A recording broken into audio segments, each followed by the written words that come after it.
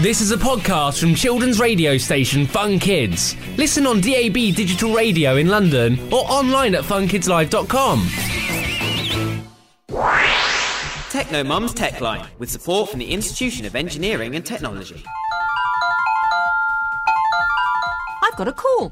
Hello, you're through to Techno Mum's Tech Line. What's your techno question? Hi there. Can you explain how engineers can help in emergencies, like with what happened in the Philippines? That's a very interesting question, and the answer is a lot. You see, after a natural disaster, there may be many things that need rebuilding or solving, from broken sewers and fallen power lines to collapsed buildings and blocked roads. And engineers are great at coming up with solutions to solve these problems.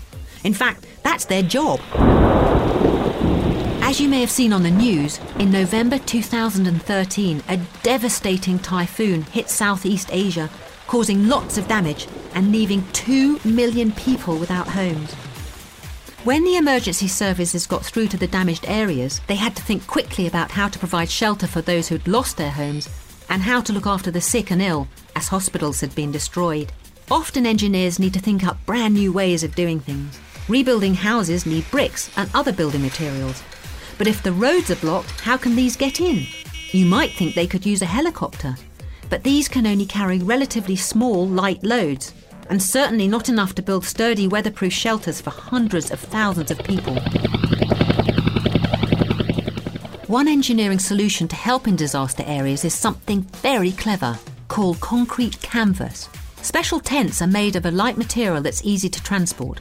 The material comes ready soaked in concrete powder. All that's needed is water. And when they're dry, they become sturdy, rigid, weatherproof shelters. That's just one way clever thinking by engineers can save lives. Techno Mum's Tech Line, with support from the Institution of Engineering and Technology. Find out more at funkidslive.com. Thanks for listening to this podcast from the children's radio station Fun Kids. Listen on DAB Digital Radio in London or online at funkidslive.com.